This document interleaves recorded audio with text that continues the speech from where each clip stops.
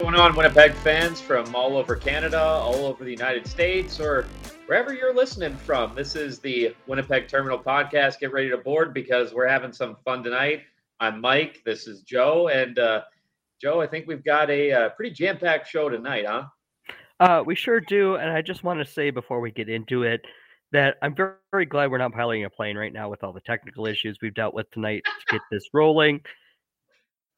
We can pretend to be piloting a plane tonight, but I'm just happy we're not actually doing that tonight. Otherwise, there'd be a lot of wreckage somewhere. Let's just say we hit some turbulence with a lot of technical issues, which, I mean, we've heard in the news many a times a few of the airlines that have had some issues along the way, and apparently the Winnipeg terminal isn't immune either. So let's just continue the takeoff. And we'll get to cruising altitude, and we'll hit a few less bumps, and we should have a pretty smooth ride to our destination, which is all of the Jets and Bombers news that you need to know. So what do you say? Let's get to cruising altitude. All right, let's make this happen.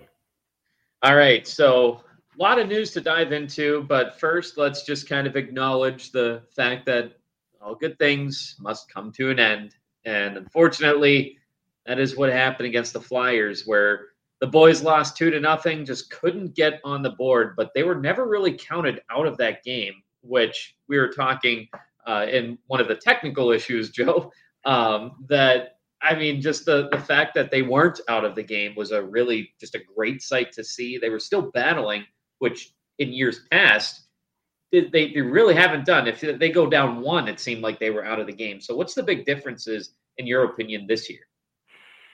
I think it's just the belief that they have a belief in themselves. They're showing that they could play a solid defensive team game, and the goals will come and go. Hockey is a weird sport like that, where you can do just about everything right and still just have things bounce the wrong way, and you just end up off the board. Not saying that that's what happened against Philly. Philly's a good team, a better team than many people gave them credit for at the beginning of the season.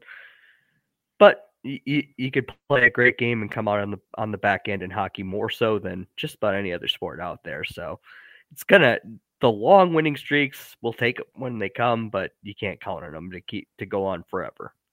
Right. And I mean, 8 games is still solid. And, looking at the last, we'll just even say 20 games that they've played they've been stellar. It seems like there's no stopping this team. And one of the things that, I don't know about you, but I see all of those money puck odds, all the time. They come up on my Facebook. And I don't want to say the disrespect against the Jets, but it seems like on those money puck odds that they are never the favorites. There's teams that are playing way worse than the Jets are that have better odds to make a deeper playoff run. And it always blows my mind because it's not like the Jets are just a very top-heavy team like some other team in Canada, if you catch my drift. They have a very, very deep team. And while they may not have a flashy Connor Bedard or Connor McDavid, Sidney Crosby, they don't necessarily have one of those generational talents. But what they do have is a group of guys that can score, that can fight hard, and obviously find themselves at the top of the league. And they can play defense, too. That streak of 3 goals or less is still going on. So that one is amazing as it is, feels a lot more potentially sustainable than a win streak would be. Yeah, especially when you sustain it for 33 games. We're halfway through the season now, and for the large majority of it, they've let in 3 goals or less. And that actually ties Toronto from 1950 to 1951, that season. There's only a handful of teams that have gone this far and given up 3 goals or less. And yeah, I mean, you can give all the credit to the Blue Liners because they are playing out of their minds this year. But it's not just the blue line. They've tightened that up from years past, ever since about the deep run that they had in 2018. But it's also their forwards that are playing just incredible defense too. And we were talking before, that has not been the case historically in the Thrashers or the Jets, really. with their forwards playing as good of defense as they are now. Like, not to knock at Wheeler, but when he was wearing the C and his boy Shifley never showed up to play defense. But sure, he's day to day right now. But 41 points, 41 games, and the offense is there, but the defense from Shifley, this is something that we haven't really seen since he's been drafted here. Obviously, the first draft pick since the Thrashers moved to Winnipeg, but it's beautiful to see. That it is, and I've seen that list a few times. I don't have it in front of me of what the top 5 teams, and there's a couple from 1928 and 1929. I mean, what did they do? Forget to put the goals up for a while that year? Yeah, right. Like, they were ridiculous streaks, but I mean, in this day and age where goal scoring is very, very common. I mean, good goaltending is too. I mean, I feel like the players, you look at some of the guys now and you could say, oh, well, 20 years ago, maybe they'd be a generational talent or whatever, but now it's just your fourth line grinder, but to have a streak like that in today's game is just incredible, and, to expand upon that further too, the Jets are the only team in the NHL right now that have given up 100 or less than 100 goals. Now, they are at 99. So barring a shutout against Ottawa, that streak is likely going to come to an end unless, of course, they do shut them out. But nonetheless, we're halfway through the season and they have not given up 100 goals yet. No, and what's the next team at? 109? Yeah, the Kings, they're 109. And I mean, that's a 10-goal difference. And if memory serves me correctly, the Kings have played 2 more games than the Jets too. Or sorry, the Jets have played 2 more games than the Kings. But it's another thing too. We talked about the defense that the skaters are playing, but how about the just lights out goaltending too?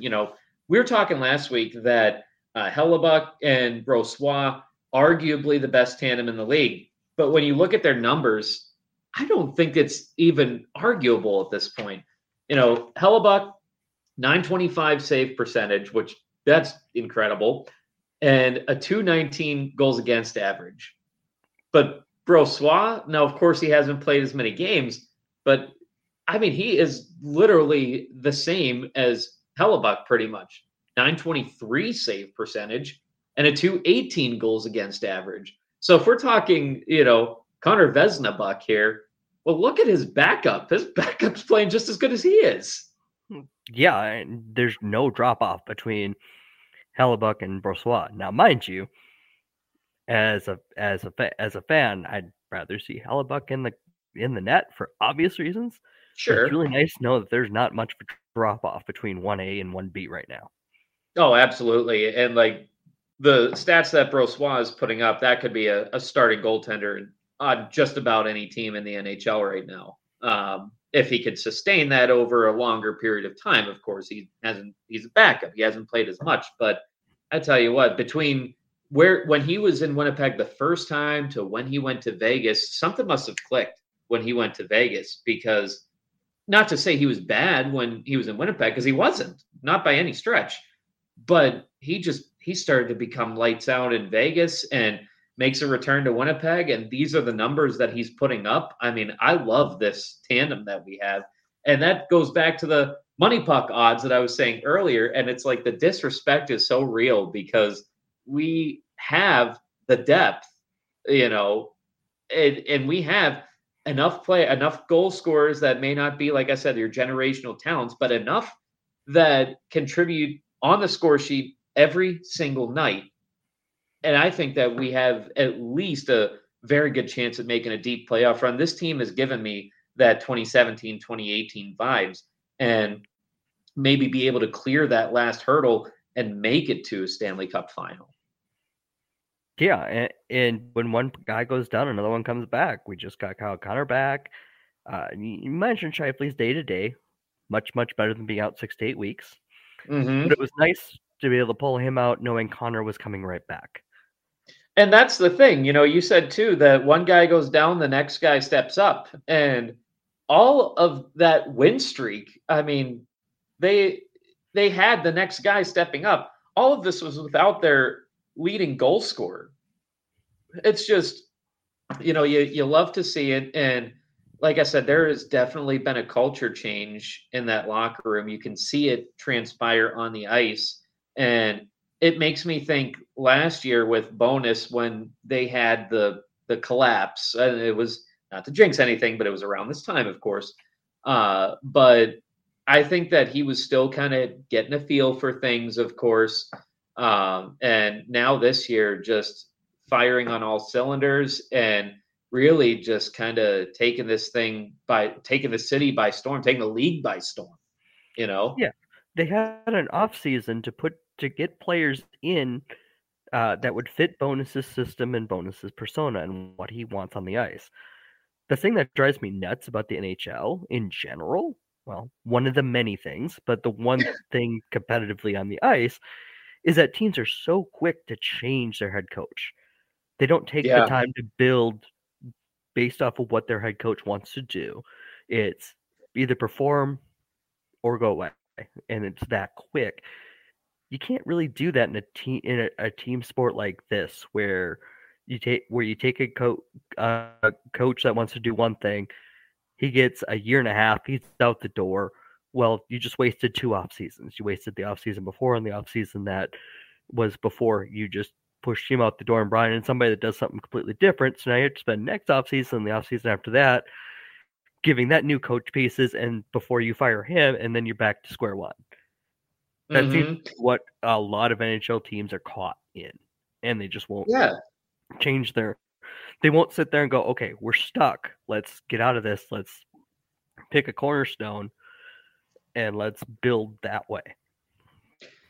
And, to your point too, like, I mean, I think I can speak for a lot of Winnipeg fans, especially myself, and I'm sure that you probably felt the same way when the offseason rolls around after either barely missing the playoffs or getting bounced in the first round. The first thing that you want is for your team to attack free agency. You see all these big names that go out there, and then they sign with other teams, and then some of your puzzle pieces are leaving too. And you sit there like, well, Chevy, what are you doing? Like you just kind of like rubbing your hands together and just not really doing anything. Like, let's figure this out. Let's get someone here, But I think that he is really onto something, because there haven't really been big names that have, made a huge splash, like we're not going out there and signing the big name is what I'm getting at. But when you look at the top to bottom of our forwards, of our defensemen, I mean, this is, like we've been saying, as deep of a team as it gets. And you don't have to have that big name if you have the chemistry and if you have that right culture in the locker room, much like we've been seeing. That can translate to some very good things on the ice, and you can overcome some of those stars, your McDavids, your Bedards, your Ovechkins, Crosbys, so on and so forth, and we don't have anyone that's necessarily like on that level, we'll say, or an Austin Matthews, but we do have Kyle Connor, we have Mark Scheifele, those guys that are your constant goal scorers. But then you look at the score sheet and you see someone new on the score sheet every night, and it just goes to show how deep the team is. You can beat that term all you want, but it's true. Yeah, you've got players up and down the second line, the third line, that can put the puck in the net when they have opportunities to. They're going to find ways to make those opportunities as well. And even if the opportunities aren't there, they're not going to cost you goals because they're out of position. They're going to get back. They're going to play some solid defense, reload, try to make something happen the next time around. And you know what I really like this year as opposed to years past too. When say that Paul Maurice or even Rick Bowness, when they have to juggle lines for injuries or any sort of reason to juggle lines, up until this year, it always seemed that the lines being juggled around either caused tension or they didn't jive well together on the ice. And You heard time and time again about Wheeler and Scheifele getting, if they're getting split up, like there's all that tension that was there. But now, anytime that you need to juggle the lines, it seems like the boys have all the chemistry in the world. It seems like they've been playing on the same line for years, and that's another thing too, is just that's why I think there's that culture shift. Of course, you don't know until you're behind those closed doors. But I do think that from what they've been putting out on the ice, I think that there has been some sort of culture shift. Yeah, there's something going on that's better than what was happening last year, because last year, about March, you just saw the million-mile stare from a few players, just like, what is going on, with no real changes made to try to fix what was wrong. I'm hoping they were making attempts to identify what was wrong, but they weren't making any drastic moves. But that kind of goes back to my point with the head coaches, is Bowness didn't have the pieces that last year that fit what he wanted to do. There were some outliers, and from the looks of it, the players that didn't fit what he wanted to do are now somewhere else. He's got guys that want to be in his system, want to play that way, and it's just night and day. And I think Dubois might be one of those, because we were talking before the show that at this point, I wouldn't even trade Velarde for Dubois 1-for-1. I wouldn't, and I don't think that a lot of Winnipeg fans would want that either. But now we've talked about the past, and I want to look forward now. Wrapping up the homestand with a big win after a pretty tough loss. It's great to end the homestand with a win. Now they're going out east, and one thing that has struggled, the Jets have been firing on all cylinders, but they've really kind of struggled on the power play. With the Jets, their power play 17%, ranking 23rd in the league, and for a team that is second in goal differential, and for a team that is at the top of the standings, you would like to be ranking a little higher than 23rd in your power play. Now, I'd like to see that at least at 20%, of course. But, sometimes the best way to get it going is to face someone who is equally weak in special teams, going the other way. Ottawa, their penalty kill, 72%, and ranked 31st in the league. And I think that especially getting Kyle Connor back, I think that should start to see a little bit of an improvement in the power play. But, maybe get it going. If Ottawa takes a penalty, whether it's a good penalty or a bad one, get something going, get momentum on special teams. And that'll go a long way, because part of this trip is Boston and Toronto. So they've got a tough road trip. They do. They certainly do. Facing Ottawa first is a good way to start, though. And they have been moving the puck better and keeping the puck better on the power play lately. Mm-hmm. Haven't had a lot of results out of it yet, but you're seeing them start to build something. And if they can continue to improve on it, they're going to get back into about the middle of the pack in the league by around the trade deadline, hopefully. Percentages are tough to jack up immediately, but you work on them slowly but surely. Mm-hmm. Now, Boston's this is going to be a tough nut. I do remember Winnipeg having a really nice night against them in Winnipeg, but in Boston's going to be harder. Right. And that Toronto game is going to be very interesting. Yeah, that will be interesting. Now, this is going a little bit off script here, off a tangent, but you were mentioning the trade deadline, and of course, there's all the rumors that are out there, and we're not here to start new rumors, but we are here to maybe banter a little bit about them. And what I mean by that is, of all of the rumors that you see out there, who would you most like to see come to the Jets, and what would you be willing to give up? Do you mess with this team? That's what I was thinking too. Like, you hear, and of course, if it was like 6 years ago, you'd get a lot more excited about a name like Patrick Kane, of course.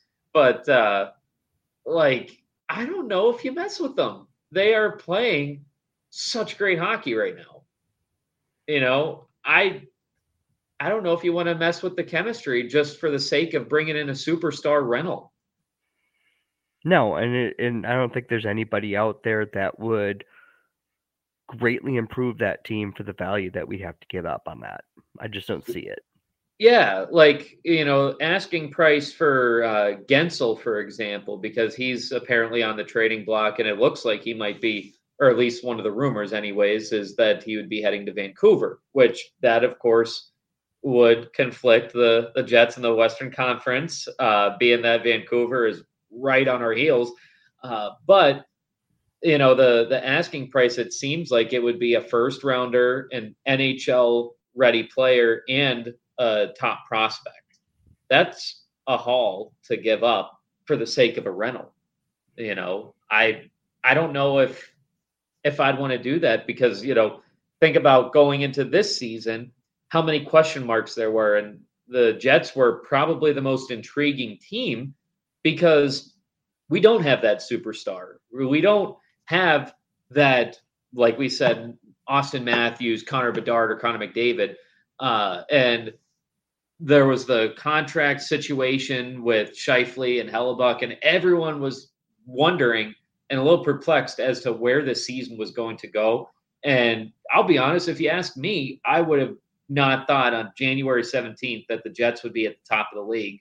I would have thought once they signed those extensions, I would have thought, okay, they're keeping the core together. They're at least going to be maybe a wild card team, maybe top 3 in the division. But man, they are just firing on all cylinders. And like you said, I don't know if I would touch this team.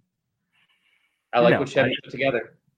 Right, and being that it's Winnipeg, you're looking for players that want to be there. Some players value the lifestyle. They value being in a warm climate. They value being in a big city. Those aren't the players that are going to come to Winnipeg. You want to find guys like Niederreiter that come, look around, and go, I want to be here. This place is awesome to play hockey in. Yeah. That's what I love about Nino, because you always hear about the negative lack of Wi-Fi or it's cold and all that fun stuff. But that one makes me laugh the most because, like, you play hockey for a living, you're used to being cold. Just deal with it. Yeah. And then you have Nino that's like, this place is awesome. They treat you really well as a hockey player. And I mean, he's very true in everything that he's saying. And it's nice to have that positive publicity instead of the opposing players who say, oh, well, the city sucks because there's nothing to do. I mean, when you're an opposing team, you go to the city and sure, you might go out on the town or whatever after a night, maybe you have like a couple days off or whatever, but it's not like you're living there or whatever for, the long term. So you don't really know what the city's about unless you are there, So I just, that's why that one has a couple of out-of-towners ourselves, right? Yeah, right. Not like we are any experts on it, but we go there a lot. But I mean, we're talking about how great of a city Winnipeg is, and we both live in Wisconsin. Right. So one of the speaking of Wisconsinites, I was actually going to talk about Adam Lowry before, but let's just talk about the Wisconsinite that's on the Jets, Mason Appleton, finally breaking that 25 game goal drought. There we go. Said that backwards.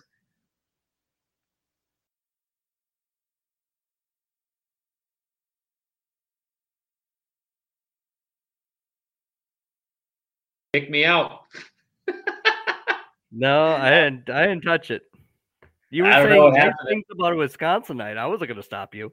I was kind of surprised with that, but hey, that's a little bit of turbulence that we hit. But now, talking about Mason Appleton firing on all cylinders right now because he broke the drought. He just had a birthday, and I will say this just because I'm happy with the result. I might not necessarily be a fan of the Packers, even though I live in Wisconsin. I know Mason Appleton is, and Packers didn't just beat Dallas, but did they beat them? It was not pretty. I mean, kind of got a little close towards the end, I guess. But man, most of that game was just a mugging. That was So enjoyable to watch for me. I know a lot of our viewers are in Winnipeg. Minnesota's the closest team. A lot of them are Vikings fans, but at least they may be able to appreciate the fact that Dallas got their butts kicked. We don't even have to mention who beat them or anything like that. But yeah, I think anyone that's not a Cowboys fan enjoyed that game, especially since Dallas was a 2 seed and Green Bay was a 7 seed. That was nice too. That was a lot of fun. It was just a fun watch. Mm-hmm. And I'm sure that Mason was enjoying every minute of that too. We already talked about Scheifele, day to day, of course, but 41 points in 41 games, so that's a big loss. But one person goes down, next person steps up, and that's where leadership comes into play. And I mean, our captain leading from the front, 6 points, 5 of those assists, 1 goal, of course, in the last 5 games going into this game against Ottawa. So, I mean, I think the captain is leading from the front. I think that, he keeps playing like that. I think the rest of the team is going to follow suit. And it's going to be a tough matchup against Boston in their own barn and Toronto against in their own barn. But I'm confident about this road trip. Yeah, there's going to be a really interesting clash of styles between Toronto and Winnipeg too. Because we mentioned last week, Toronto is very front-loaded, weaker on the backside. Winnipeg is very strong on the defensive, facing up against their strength, and are strong enough on the offensive side to give, well, let's face it, Columbus is giving Toronto fits on defense. So who's not going to? Right. And I mean, like, Toronto has been in some sort of special hell with their goaltending anyways. So we'll just leave it at that. We'll leave it at that because watch, in a week they'll have won 7-2. Winnipeg's like, where'd our streak go? And well, we'll be sad. Yeah. Well, we were just talking football, so might as well circle back to this. Now, of course, there's plenty of Bombers news, and we were joking about that earlier today. We were like, of course, it's the middle of the season for NHL, but there might be more Bombers news than Jets news. So, first off, I mean, this might seem trivial, but it does open up a can of worms to a debate that's going on in the NFL. And as we've alluded to, it has presented some problems in the past. But Investors Group Field is getting new turf. So do you think that the new turf is gonna play a factor? Do you think that they should go grass, or because that's obviously the big debate in the NFL right now? Yeah, I think probably the safer play in Canada as far as being able to keep the field in a decent shape would be field turf. Just simply hard with how harsh the winters would be to be able to make a grass field work as well as you'd want it to. Just be nice to get a new set because I actually got to walk the field after the Banjo Bowl. The day after, there was a fan appreciation event the next day that we ended up going to the stadium for, and got to walk on the field. And I'm just like, ooh, this is in worse shape than I thought it was. So clearly, they agree because they decided to replace it. Yeah, maybe some high school fields are in better shape. Well, if we're talking about Texas high school fields, I think most of their stadiums are like state of the art these days, aren't they? Texas high school football, I feel like you see pictures of some of those stadiums, and good God, they're bigger than some college ones and look like it's kind of like at UND, the Ralph, and that hurts as a St. Cloud State fan to say. But looking at the Ralph, they have such a nice barn, and it's better than some NHL arenas. Yeah, and some of their talent keeps trickling into the NHL too, as much as I dislike that as well, being a Wisconsin fan. So, yeah, I think that we can have. I missed that rivalry. I missed that rivalry being as hot as it was at one point. You know what? I think Oh yeah, I am wearing my St. Cloud State attire as well. So here I am talking about UND. That's 2 straight weeks we've made a WCHA reference. Yep, and well, I mean, when you're a St. Cloud State alum, they're the college hockey topic is going to come out eventually. Yeah, yeah, But it's just the way they rearranged everything when the Big Ten decided to make a college hockey conference just kind of wrecked it all for me. yeah, no, I get that.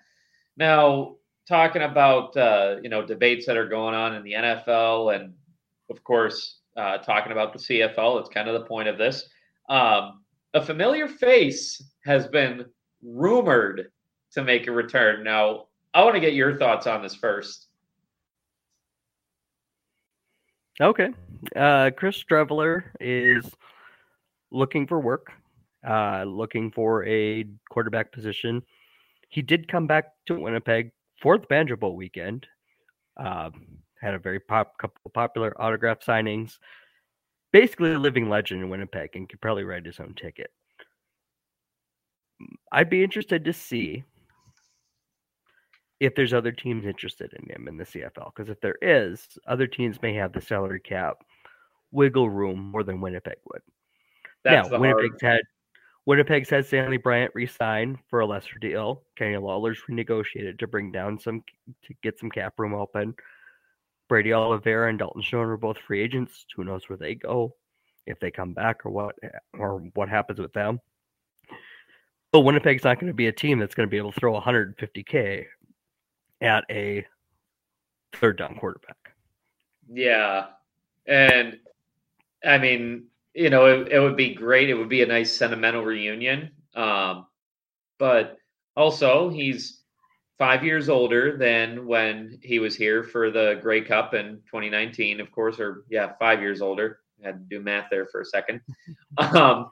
And so I did an interesting little comparison where his NFL career, we'll call it, spanning 9 games between the Jets and the Cardinals, never started a game, but he did appear in 9.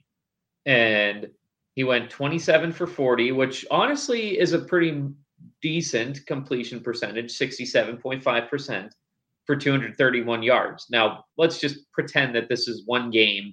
231 yards might not necessarily be that great, with 40 pass attempts, but a little less than 10 yards per pass, completed pass. 1 touchdown and 1 pick.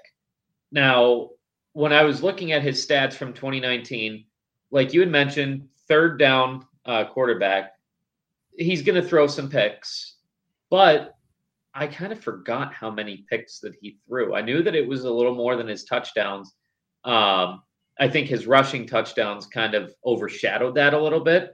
But in 2019, he played 17 games, started 7, 156 for 234, so that's 66.7 completion percentage, which very consistent with what he did in the NFL too.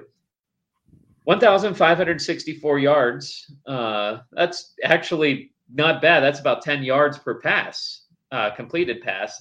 And actually that would be 10.4 yards. My math is correct. 8 touchdowns and 14 picks. That's where you get a little antsy. But like I said, his rushing touchdowns overshadowing that a little bit, 12 in 2019. So not to say that team in the red zone was run first, run second, run third. Yeah. And, I don't want to take anything away from him because he was a big part, in that Grey Cup in 2019, but is it going to be worth trying to finagle a little bit more of that salary cap? Yeah, I'd be thrilled to see him back if he'll take somewhere close to what Dakota Prukop's taking, because Dakota's had that role for the last couple of years. But it's just not. It's a luxury item that the Bombers probably couldn't afford. And at this point, 5 years later, the body's not going to be quite as able to take all the hits that job entails too. Yeah, no kidding. And yeah, so now you were mentioning about Stanley Bryant too. Speaking of getting older, took a pay cut though. Yep, just I that this team, Adam Bighill did it a couple of years ago. He took a really big one, from what I understand, just to stay in Winnipeg, stay with this group, and try to win as many Grey Cups as they could. I still circle 2025, November 2025 on my calendar, because that's going to be the end of this core group's run. Mm-hmm. A lot of players are going to retire after it. A lot of new blood will be in after that. Hopefully, it's a reloading situation because we still have the full front office, which is amazing considering in November where they can cut. Walters might be gone. Somebody's going to be interviewing Gabea, McManus. They could lose all three, probably not all three, but a big chunk of their personnel grouping that's been so fantastic. And come in January and they're locked in. That's the best Christmas present a Bomber fan could have, beyond Brady and Dalton's re-signing as well. And I mean, I think too that in 2025, like, I think that they're just going to go all in, and even with the core that they have, I mean, you don't want to say the window is going to close after that, but it's a very good possibility that it will. And right, I don't think you have many left of Zach Collaros, Stanley Bryant, Jamarcus Hardrick, Willie Jefferson, Jackson Jeffcoat, Adam Bighill. I don't think any of those guys, maybe one or two, but the vast majority will be gone in less than 24 months. So they're going to do everything they can to win the next two. They may need some time to reload after that. Hopefully not long. Hopefully it's not a 30-year drought. No, let's not see that. I'd prefer not to. But even showing up halfway through that was unpleasant. Yeah, right. Now, another, pay cut that ended up because of a bonus, I guess, too, but also it freed up some cap room. Kenny Lawler's restructured too. Yep. Last year caught 50 passes for 901 yards and 6 TDs in 12 games.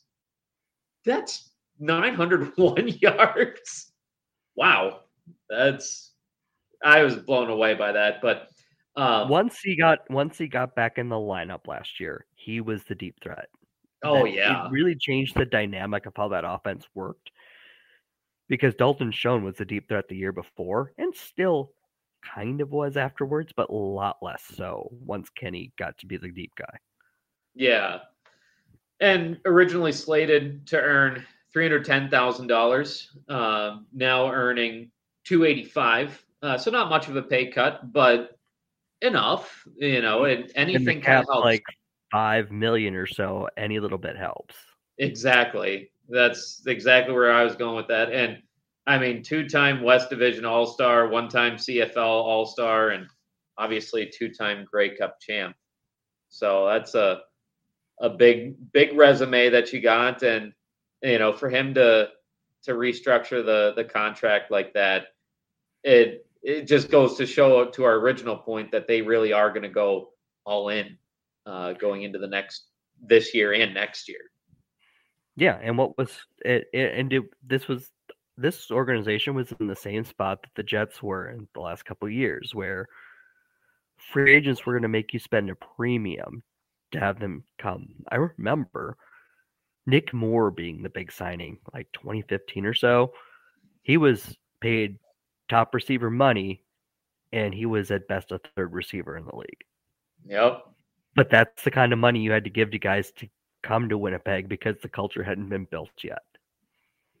That's an interesting point you make about the Jets too. When we were talking about how Nino was like putting that, like telling the media and everything how great of a city Winnipeg is to play in, and that hearing something like that from a guy that's in the trenches, such as Nino, of course. Do you think that something like that, plus the culture change that we've seen in the locker room, do you think that is going to attract other talent to Winnipeg eventually? It's definitely a step in the right direction to have somebody selling Winnipeg as a place to come play hockey, and winning cures a lot of other problems.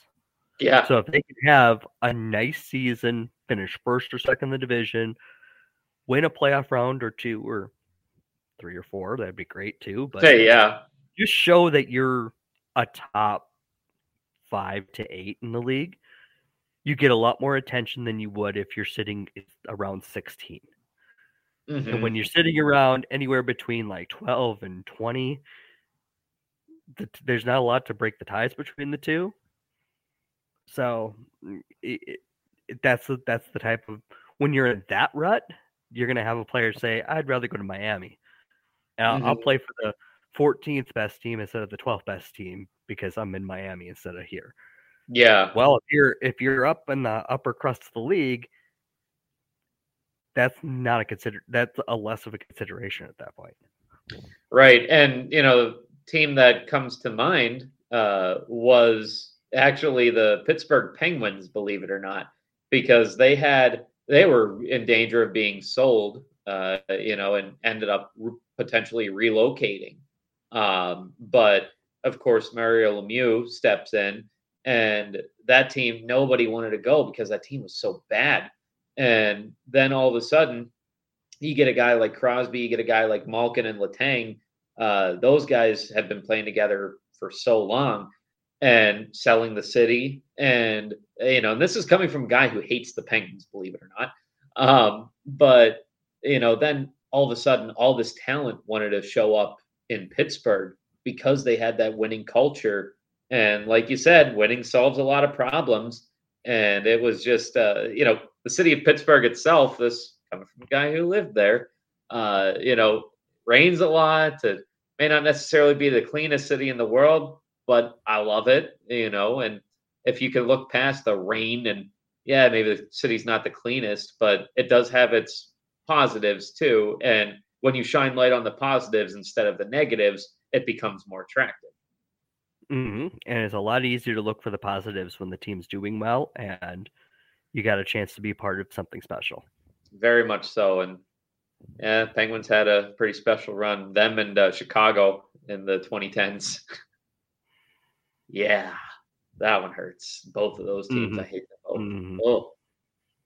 Well, let's switch gears to something a little lighthearted. We'll make our initial. Please, let me forget that Chicago was good at something. Yeah, let's start our initial descent, and wanted to talk about our maybe some of the cities that we've seen the Jets play in, maybe a couple trips that we've made or plan to make. Joe, I'll start with you on this one, though. Well, I'm going to have to be completely honest. I've seen the Jets play once. Oh, really? That was in Winnipeg in like March of 2014. Okay. A trip to specifically see the Jets because, in the 2013 Bomber season was nothing special. And I was just getting back into the habit of traveling to Canada at that point. So it's like, let's go see the Jets first. The next year, I hit the Grey Cup, and I've just been Grey Cupping ever since, plus a few other games here and there when the travels hit. So I've seen games in all 9 CFL cities. Loved them all. There's something positive in all of them. Yes, even Regina. I'm sorry. So that's where the vast majority of my traveling's been. But I am looking at the calendar right now, seeing that the Jets are in Minnesota. Minnesota's 90 minutes away from us. I might have a trip to make, a day trip, or even an overnighter, but probably a day trip. It's a 3:00 start in early April, so that might have to be a thing this year. I think that would be a lot of fun too. Yeah, that oh boy, as far as where I've seen the Jets play, I obviously go to most games at Canada Life Center or Bell MTS Place, whatever you want to call it. I always slip the tongue and call it Bell MTS Place. But I have watched them in Minnesota many of times too. And there was one time where this was actually kind of funny. It was a couple of years ago. Minnesota was not making the playoffs. This game was like the first week of April. So it was like the end of the season. And there was this lady and her kid that were in front of me. And anyway, so of course I'm repping the Jets jersey. And game was Comrie was in net, if that gives you an indication as to how the game went. It was like 5-0 or whatever, and Minnesota was just stomping us. And so, anyways, I'm still cheering for the Jets, whatever. And this little kid, he's probably like 6 years old. It's actually kind of cute. He's like turning around and like yelling and saying like, Jets suck and stuff like that. And like, honestly, like I thought it was kind of cute or whatever. Well, anyways, Minnesota scored their 5th goal, and it was just like, whatever. And so I started clapping. I was like, we'll see you in the playoffs. Oh, wait. And then the lady turns around. She's like, that's enough.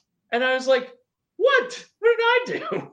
And like, her kid's yelling at me. And I don't care. Like I said, I kind of enjoyed it, but her kid is yelling at some stranger that's sitting behind him. And anyways, and she makes it out to be my fault because I made a comment about the team. Don't forget, the refs always catch the retaliation. Yeah, right. Oh, but yeah, I always like to go see them in Minnesota. Wild fans are actually pretty cool. But then I did go see them in Boston in 2020. That was actually really cool. That was right after the Patriots got eliminated by the Titans. And so the Jets ended up losing. It was a close game, but they lost. I seem to have a bad streak about away barns. My Bombers record for a while was abysmal. It's getting better lately. But when you start your Bombers watching career with 3 straight Labor Days, you're just signing up for that. That's and then fair. The 4th was in Tim Hortons Field when the Bombers were awful. So, I mean, yeah, game selections on my part were not great for a while. Yeah, I anytime, and this is probably I'm surprised they haven't gotten beat up yet or anything, but anytime that like the Jets lose or whatever, I try to find that like little dig. If someone's digging at me, I'll dig back or whatever. So of course, it's Boston and the fans are heckling me or whatever because I'm the only Jets fan in this section. And right. Anyways, so it's whatever. But anyways, after Boston scored an empty net, I stood up and I was like, "Go Titans!" And mind you, this was right after the Patriots got eliminated from the playoffs. And guy next to me, as he says a few words that maybe not necessarily be safe to say on the podcast or whatever, but he basically said that I have yes, we'll just leave it at that. And so he ends up inviting me out for beers afterwards. And so we go to this place called, I think it's called Banners or Banner or something like that. It's right outside of the Garden. And anyways, then we're sitting. It's actually a really nice bar. I'm the only Jets fan in here, though. Everyone's wearing black and yellow, and everyone's coming up and talking to me or whatever. Like, "Oh, did you come here from Winnipeg?" Well, not quite. But I've had that walking out of a couple of stadiums, Regina and Hamilton. Let's just be clear. Hey, you got a long ride home. It's like, you have no idea. Yeah, I don't know where I live. I mean, it was, for all intents and purposes, I mean, I flew to Boston, so it's pretty much the same trip home because I flew out of Minnesota. But anyways, in this bar it was during the mom's trip for like, I guess it was their home game. The moms like finished their trip or whatever in Boston. So David Pasternak is in this bar with his family. And of course, like, it's not like I could talk to him or anything, but because they had like a section kind of blocked off, but it was kind of cool to just see him chilling there. But that was probably one of my more memorable trips, going to Boston. Like I said, seen them in Minnesota, seen them in Edmonton, where else? Pittsburgh, Washington, and I think that's it. I can't remember any other place that I'd seen them. I would like to go to a game where the Jets play Chicago at the United Center, and I also want to see them play Montreal at the Bell Center. I think those two. That one's on the list. Yep, that one's Yeah. got to be on the list. Like it's like I have a I have or had a CFL list like this long, and like, hey, if I can attach something to it down here, that'd be great too. But like, I'm starting to check a lot of the CFL boxes, so I may have to start diverting a little bit. Yep. Yeah, but I don't know when my next trip is going to be, just because, well, I don't remember if I announced it last week, but the wife and I are expecting a baby, and she is due in March. So, yeah, I probably won't be taking those trips anytime soon. Maybe for a game next year. Yeah, you've got some life ahead of you. Yeah. So a lot of it will be good. A lot of it you'll be shaking your head going, why did I do this again? Yeah, and she's gonna grow up in a Steelers household. She's gonna grow up in a Winnipeg Jets, that is, household. So she is going to be a Jets fan. She's going to be a Steelers fan, and she is unfortunately going to be a Pirates fan. Maybe by the time she's an old lady, she'll see a World Series win. Maybe. Yeah, I don't know if I can buy that. Well, at least Bob Nutting won't be the owner anymore. Someday. Yeah, by the time that my daughter is an old lady, hopefully the Nutting family doesn't own the Pirates anymore. I'd be very shocked if they did at that point. All right. Well, any closing remarks?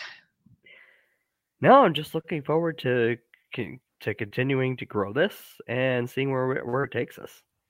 I'm excited too, and excited for this road trip, and think the boys will do pretty well. So it remains to be seen. We'll catch you here next week. This is the Winnipeg Terminal, clear for landing for the dub.